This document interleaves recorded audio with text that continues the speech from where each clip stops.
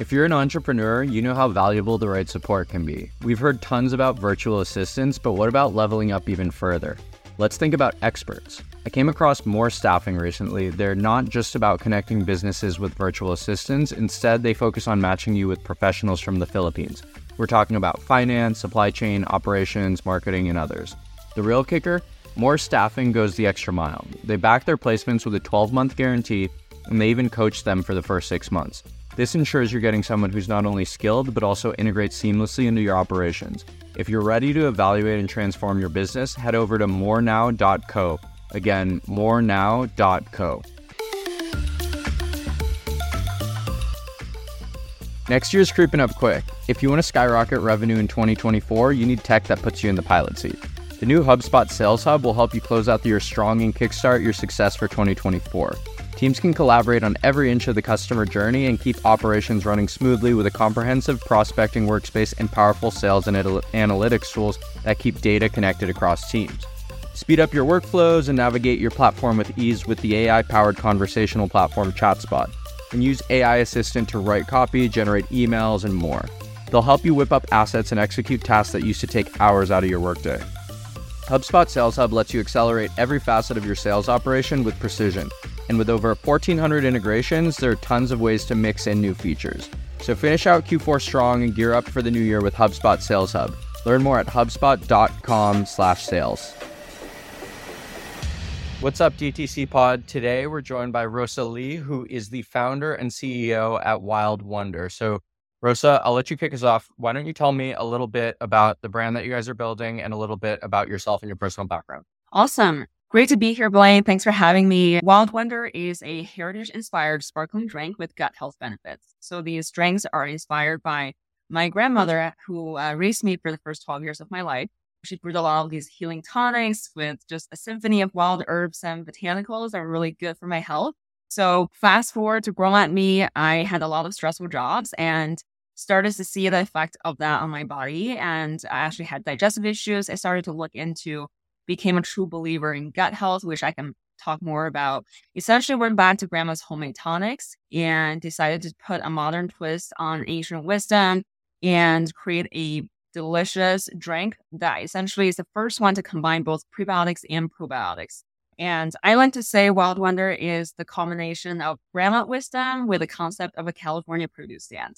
Sweet. I think we're going to have so much to talk about on this episode. I mean, you guys have grown tremendously. You guys are already at 8 figures in terms of revenue. So I'd love if you just take us back. We've kind of got the idea for the concept of the brand, but I'd love to know, a little bit more about your personal background professionally. Like, where were you in your career when you launched this brand? What really made you take the leap and have conviction that this was the right brand and right product to start building? Yeah, I mean, I did not come from food and beverage. I always loved the industry. I'm a huge foodie myself. Prior to founding Wildwonder was actually in finance. So I worked as a private equity and venture investor at a large fund, and I, traveled a lot. It was a very stressful lifestyle, which actually led to some, just more stress and health impact. So definitely started looking into this area when I was in business school at Stanford. So Stanford is obviously very well known for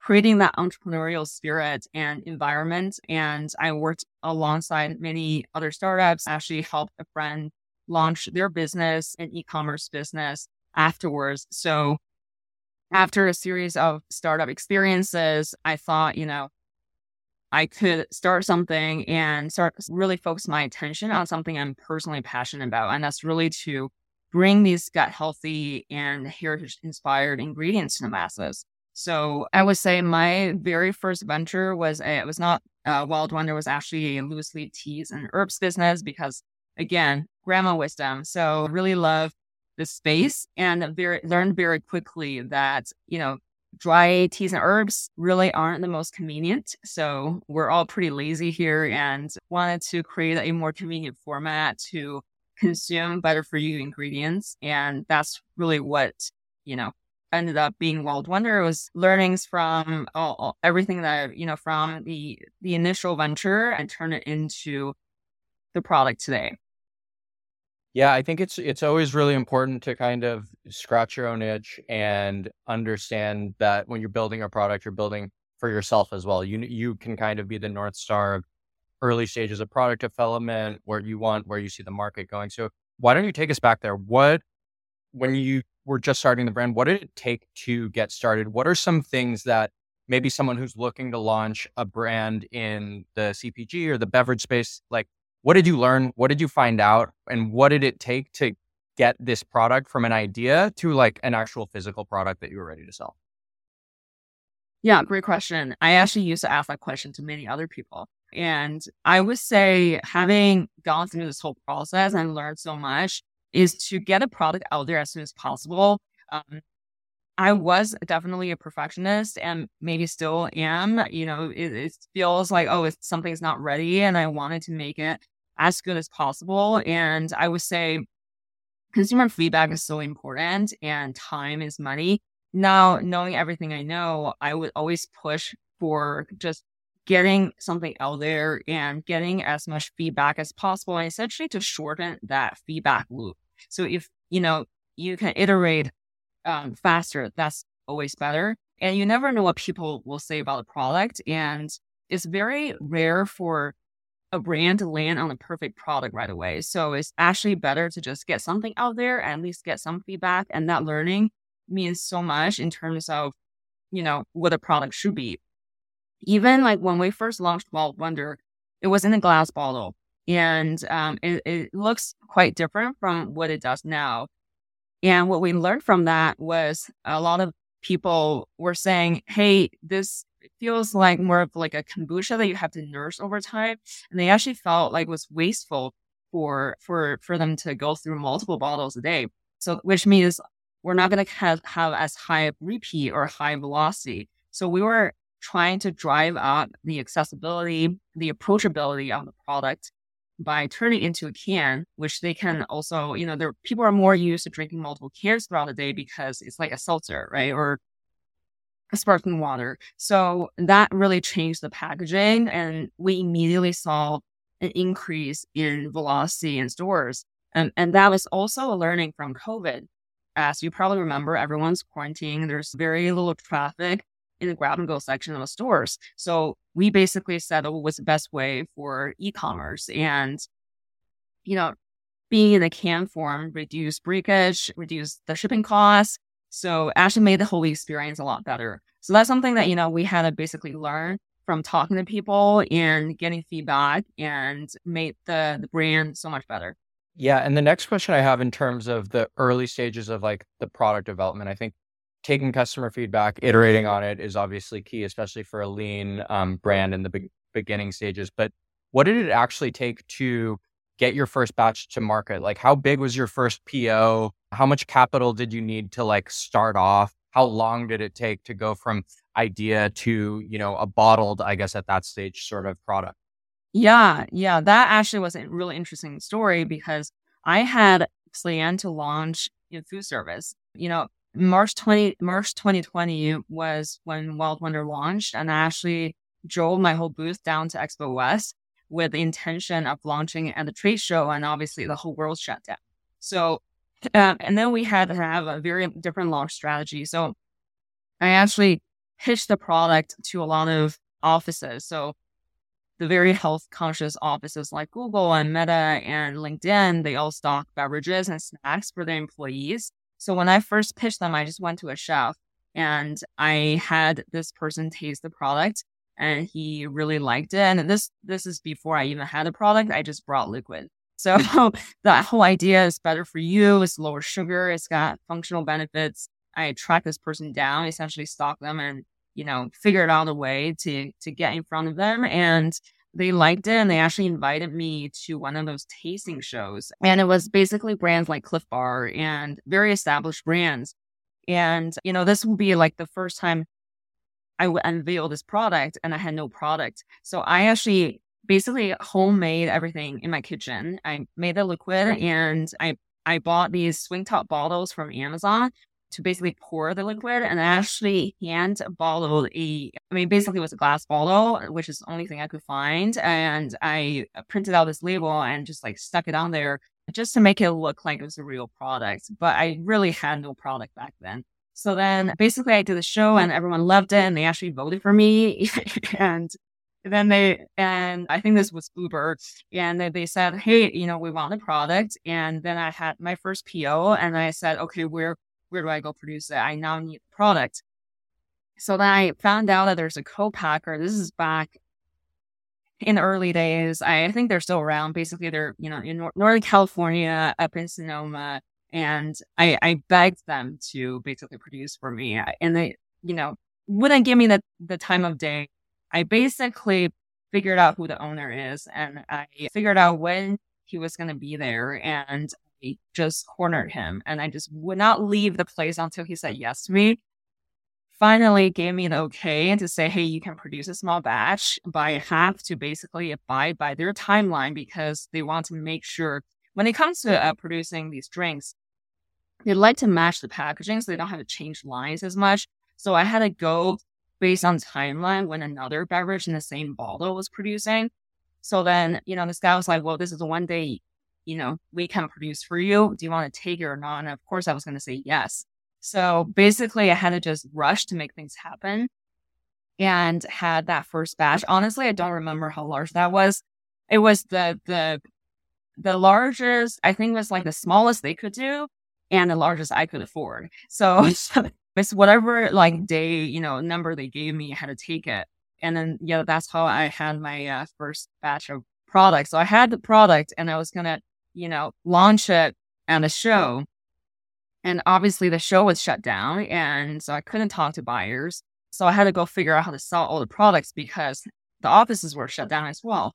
And I had nowhere to sell the products. So the first, I would say, starting the first year, when everyone was quarantining, I just went door to door. I live in San Francisco, so it's up and down the street, every single independent store that could talk to me. And I was basically in a mask and selling to the buyers while they were stocking shelves. I even offered free labor to help them stock the shelves so they could like me better.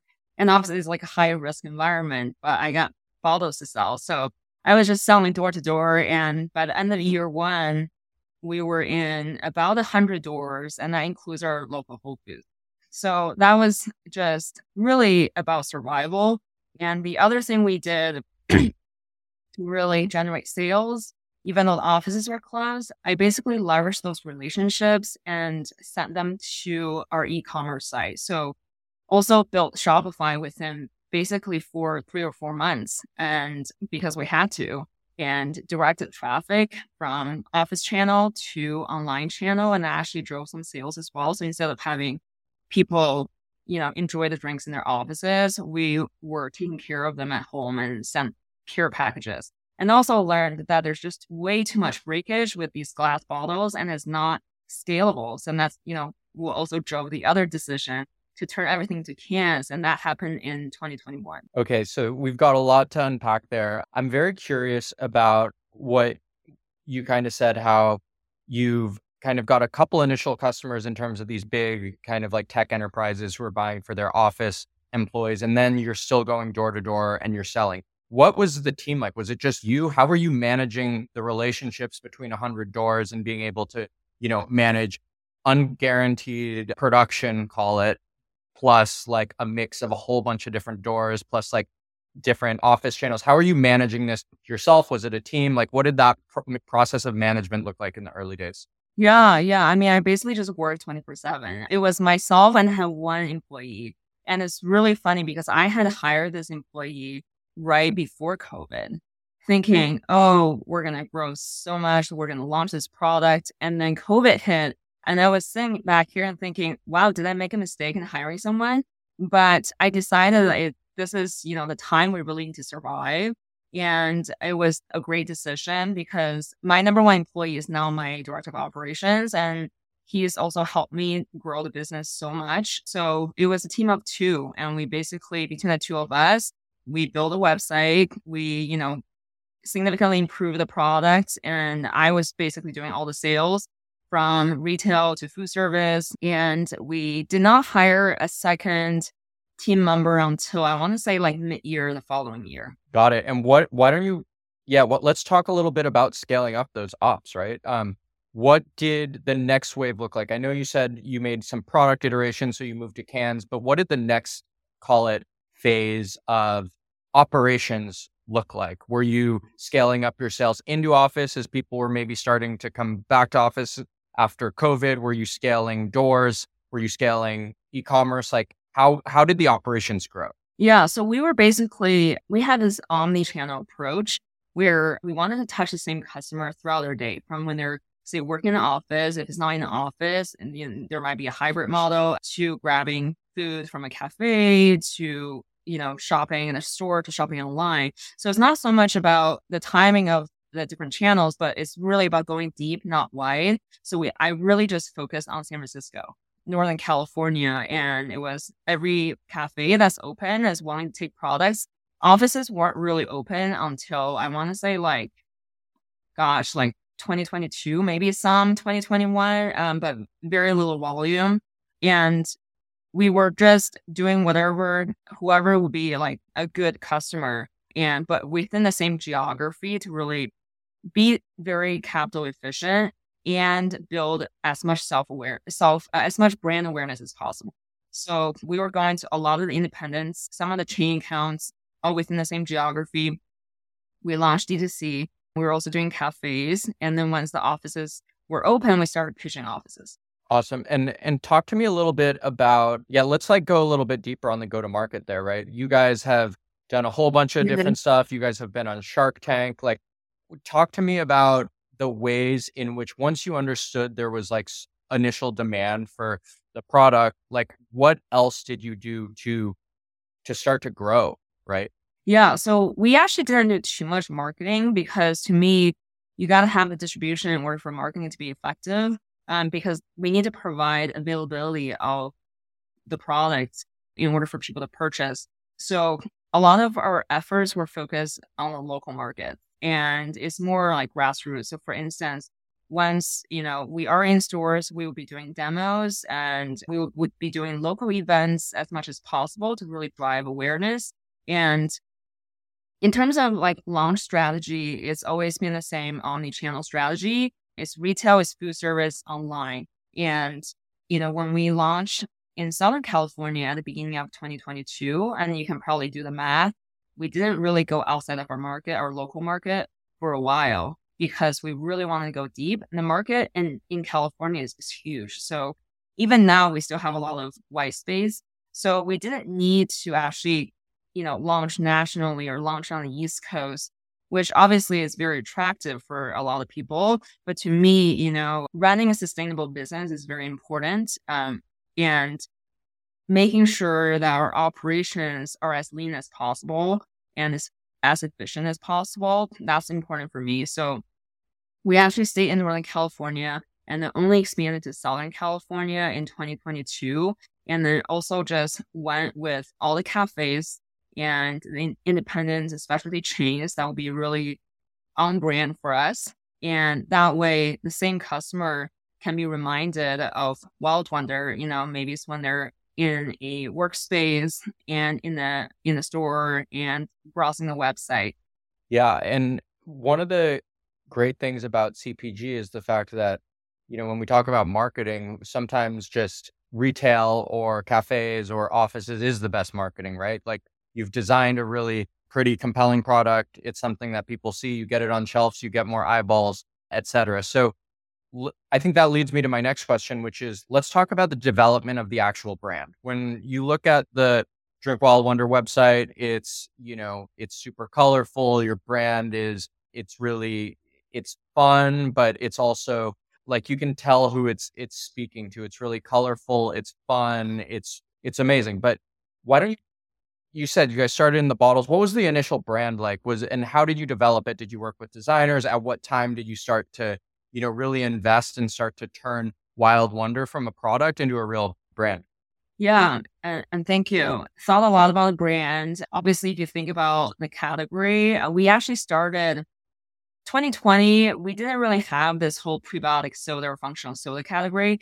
Back then, it was kombucha. And a lot of the functional beverages people found really intimidating. including kombucha. If you think about the packaging for a lot of kombuchas, very serious, very health forward, which is great, but more serious. So we really wanted to bring more approachability to the category with something that's very whimsical, that's really fun and approachable. So that was the whole idea of Wildwonder. And, the design elements and the patterns did not change from bottles to cans, even though the form factor changed. So the brand personality is always there and it's been the same. We obviously iterate on packaging over time based on consumer feedback. So I would say that's, what draws a lot of people to us is really the packaging because it's so fun. And like, they didn't feel that, functional beverage needs to be intimidating or requires a lot of knowledge. They were drawn to just how approachable and uplifting the packaging is. Oh yeah. And then just to answer your other question about like who we worked with. So the brand is really about creating everyday wonders and for those undervoiced in our communities as well. So we actually worked with this woman, this woman founded design shop in Berkeley, very close to where I live. And we generally wanted to collaborate with people who also would embrace this kind of mission. So worked a lot with diverse and female-based design people. Amazing. And transitioning outside of like the design and the operations, I want to talk a little bit about Shark Tank and your experience there. What was it like being a CPG brand? What stage were you guys at when you went on, and what was the impact from going on the show? Yeah, I definitely encourage everyone to do Shark Tank. If you have a physical product, it's truly life-changing. And I would say we aired on Shark Tank in January. So I taped last September. It was, honestly, I knew that was going to be very impactful. I did not know about the magnitude of impact. So I would say when it aired, we went immediately out of stock on Amazon. Like within 2 hours, we're out of stock and we stocked. Amazon gives you a maximum storage limit. So then we basically stocked everything to the max and it went out of stock. And so immediately everyone went to our website, which is also great because we had a direct relationship with everyone from Shark Tank. And we also saw a huge lift in terms of velocity. Like a lot of we were national with Sprouts. So a lot of stores went out of stock and that's harder to control, right? I couldn't call all the stores and tell them to stock up on Wildwonder. So I know just from our data, a lot of stores went out of stock and we had a lift in terms of purchase orders from all the distributors as well. And the brand awareness that Shark Tank provided was just huge because it's 4 million viewership. All of a sudden, we had national brand awareness. And I remember this moment on Shark Tank when Mark Cuban tried the Strawberry Passion. That's our number one seller. And he said, it really resonated with the message that we're here to really expand the market for kombucha with no fermented taste. And he said, oh, I can't stand kombucha, but I can drink this all day long. He actually chugged the whole can of Strawberry Passion. And he said, I'll go buy it. And immediately, the sales of Strawberry Passion just like shot up because of what he said. And that's the true influencer. So, we're able to basically make a whole month of sales in 1 week because of Shark Tank. And I had thought, okay, well, we're going to get a peak in sales. Our customer service team is going to love it. Our warehouse is going to love it because they're going to have to work overtime for a long time to fulfill those orders. But then sales will come down to normal and everything is like business as normal. What ended up happening was Shark Tank completely catapulted us to a whole different level. So our baseline was lifted. We actually just continued to have sales increase over time. So that was truly amazing because I think what happened was the brand awareness really helped people to understand, Wildwonder. First find out about Wildwonder, all the benefits we offer, and they actually continue to come back. So actually really increase our metrics across the board, not just sales, but also we had a higher repeat purchase rate. We had higher average order volume, which is truly amazing because it's a testament to brand. We didn't do any marketing before. Now that there is the impact of marketing, people actually are saying, hey, this is validation and this is, we really love the product and we're coming back for it. And every time we come back, we're buying more. We are really excited to announce that DTC Pod is officially part of the HubSpot Podcast Network. The HubSpot Podcast Network is the audio destination for business professionals, and we're really excited about being part of the network because we're going to be able to keep growing the show, bringing you guys amazing guests, and obviously helping you guys learn from the best founders, marketers, and builders of the most successful consumer brands. So anyway, keep listening to DTC Pod and more shows like us on the HubSpot Podcast Network at hubspot.com/podcast network. That's amazing. And what happened for the listeners who didn't tune into your episode? What ended up going down? Was there a deal? Was there no deal? How did it go down? Yeah, there was a deal. And in general, they always tell you if you make a deal, obviously your sales would increase regardless. But if you make a deal, you will get more sales. So we actually made a deal with a guest shark, Tony Xu, who is the CEO of DoorDash. So just for those who don't know, I don't know if you watch Shark Tank, there's usually 5 sharks, 5 panelists. And 4 of them are regular sharks that you always see. They have one guest shark, and they try to match the guest shark with the company industry. So right before I went on to tape, they told me, hey, you'll have a guest shark who's in food tech. They try to make as close as possible. There's no food entrepreneurs who was going to be a shark. And when they said it's going to be food tech, and I actually thought to myself, hey, wouldn't it be cool if it's like someone like DoorDash, because then they could distribute my product. I had no idea who it's going to be. And then immediately before the show or before taping, they said, is DoorDash CEO? And it was literally like, wow, this is meant to be. So that's a shark I wanted. And I was thinking, I don't actually care about getting a deal from anyone, but I want a deal from Tony Xu. Yeah, so that was the intention and the plan. And it just happened that he really resonated with my story. So I talked about being raised by my grandparents for the first 12 years of my life in China while my parents immigrated here. He also comes from an immigrant family. And I don't think they aired this part, but he actually said, I was also raised by my grandparents. I also spent the first 12 years of my life in China. And then we also both went to the Stanford GSB for business school. So he actually said during the show, hey, didn't we go to school together? And I think that really helped to build rapport and build that connection. And I'm just also really happy that he believes in the product. And so made a deal, and that he actually onboarded us to the DoorDash platform. So we're now available via DashMart, and we're doing some other things to deepen that partnership, which is, obviously tremendously helpful because not only is he providing financial capital, he's also helping us out with widening our distribution. Yeah, I think that part is so important. And one of the reasons we're really excited to have you on the pod is because I think you guys have done an awesome job of not doing what everyone does when it comes to beverage. Like even your initial reaction to say, oh, why don't I get in the offices at Uber and some of these other tech companies? Like that's not something everyone who's starting a CPG brand does, right? And like thinking about, oh, how can I tap into an investor who's got kind of this synergistic distribution network? Like that's something that I think is really, really important as an entrepreneur, because some of the best opportunities are where maybe everyone else isn't looking. So one question that I'd have that I'd love to kind of hear you think through, as the company scales, as you grow, what are some other, ideas that you have for where you guys might look to unlock new levels of distribution? Are you thinking wholesale? Are you thinking other last mile partners? Are you thinking more deepening the relationships with other, restaurants or food delivery providers? Like how do you tap into maybe channels that aren't so traditionally, or maybe are more traditionally overlooked?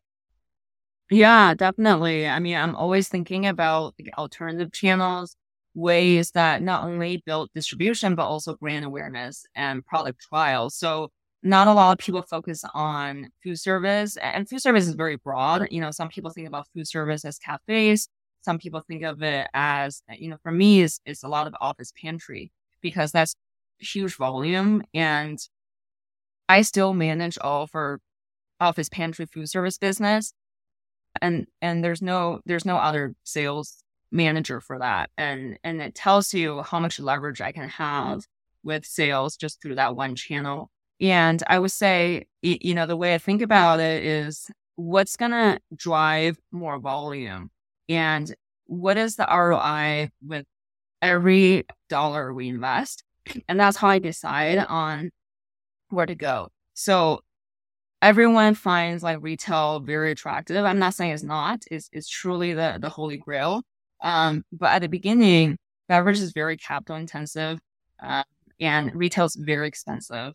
You don't get a lot of volume from one store, but you could get 100 times the volume from one office. So, and that's how I thought about it at the beginning. When we had no capital, I bootstrapped the business at the beginning.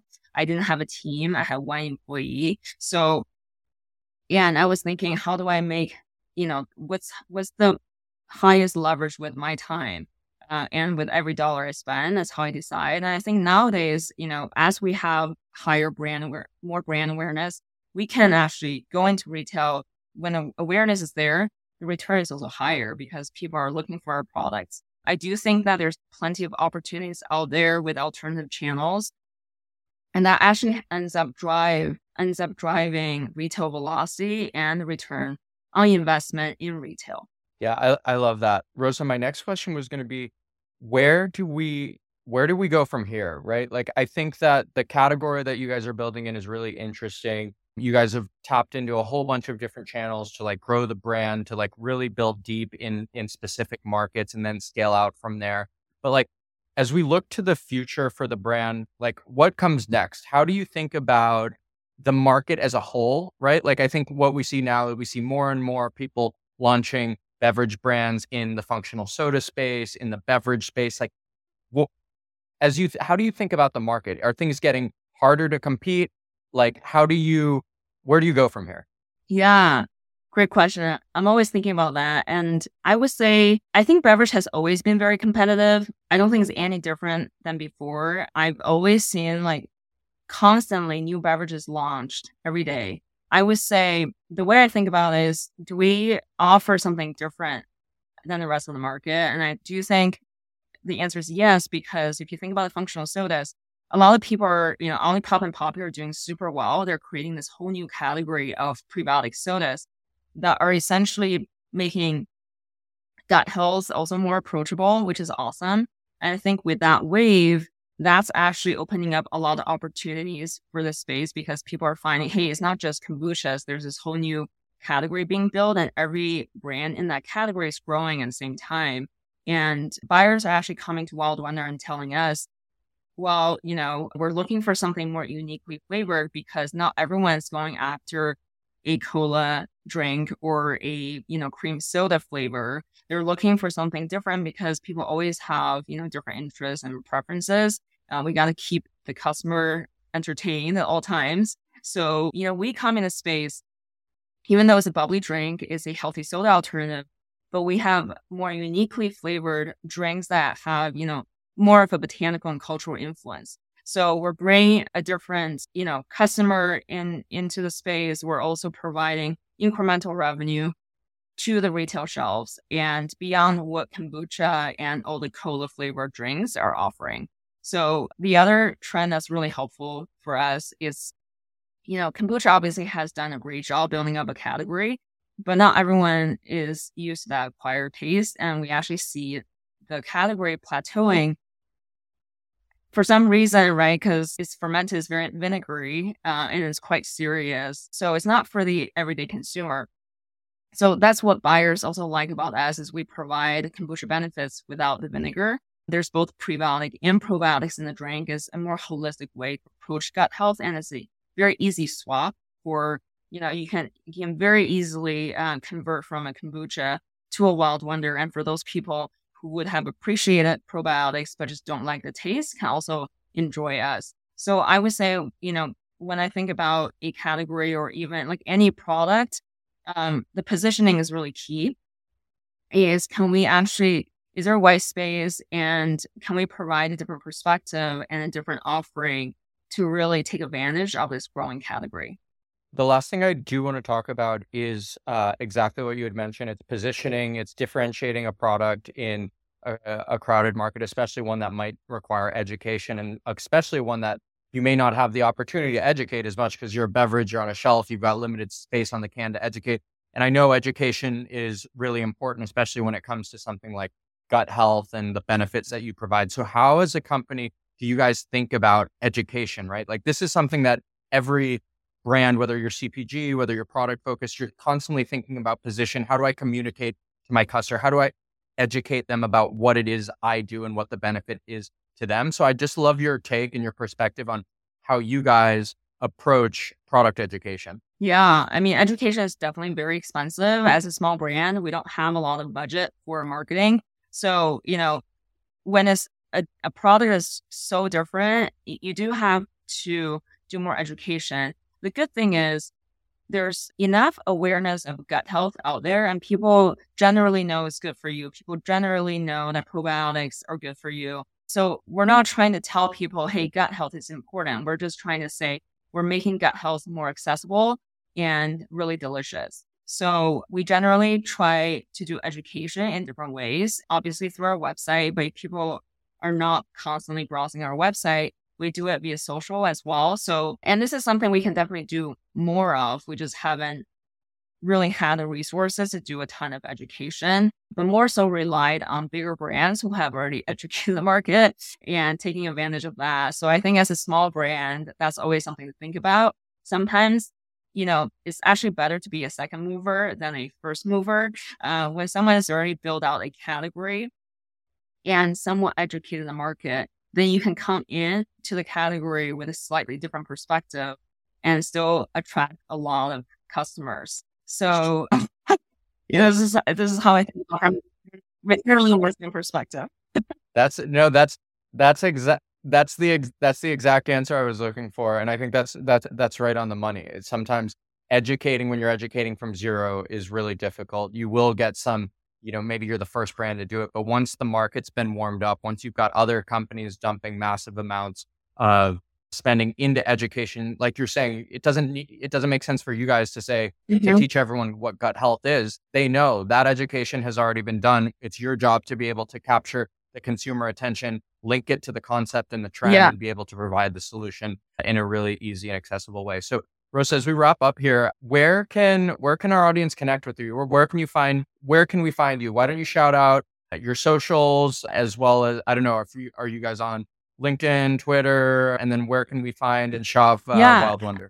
At Drink Wildwonder is our handle for all social media platforms. We're also on LinkedIn, and we're active on TikTok and Instagram the most. Obviously, our website is drinkwildwonder.com. You can find our store locator there for a store near you. Sweet. And what about you? Where can we connect with you? I am at Rosa Says, and Rosa at drinkwildwonder.com is my email. Perfect. Well, thanks so much for coming on the show, Rosa. We had a great time, learned a lot, and excited to see you guys continue to grow. Thank you, Blaine. Really fun having a conversation with you. Thanks for tuning in, and we hope you enjoyed this episode of DTC Pod. If you enjoyed the show, we'd love your support. A rating and a review would go a long way as we continue to host the best builders in DTC and beyond. Follow and subscribe to the show, and make sure to check out our show notes where you can find our socials and weekly newsletter. Visit us on dtcpod.com to join our founder community and access resources from every episode. We'll see you on the next pod.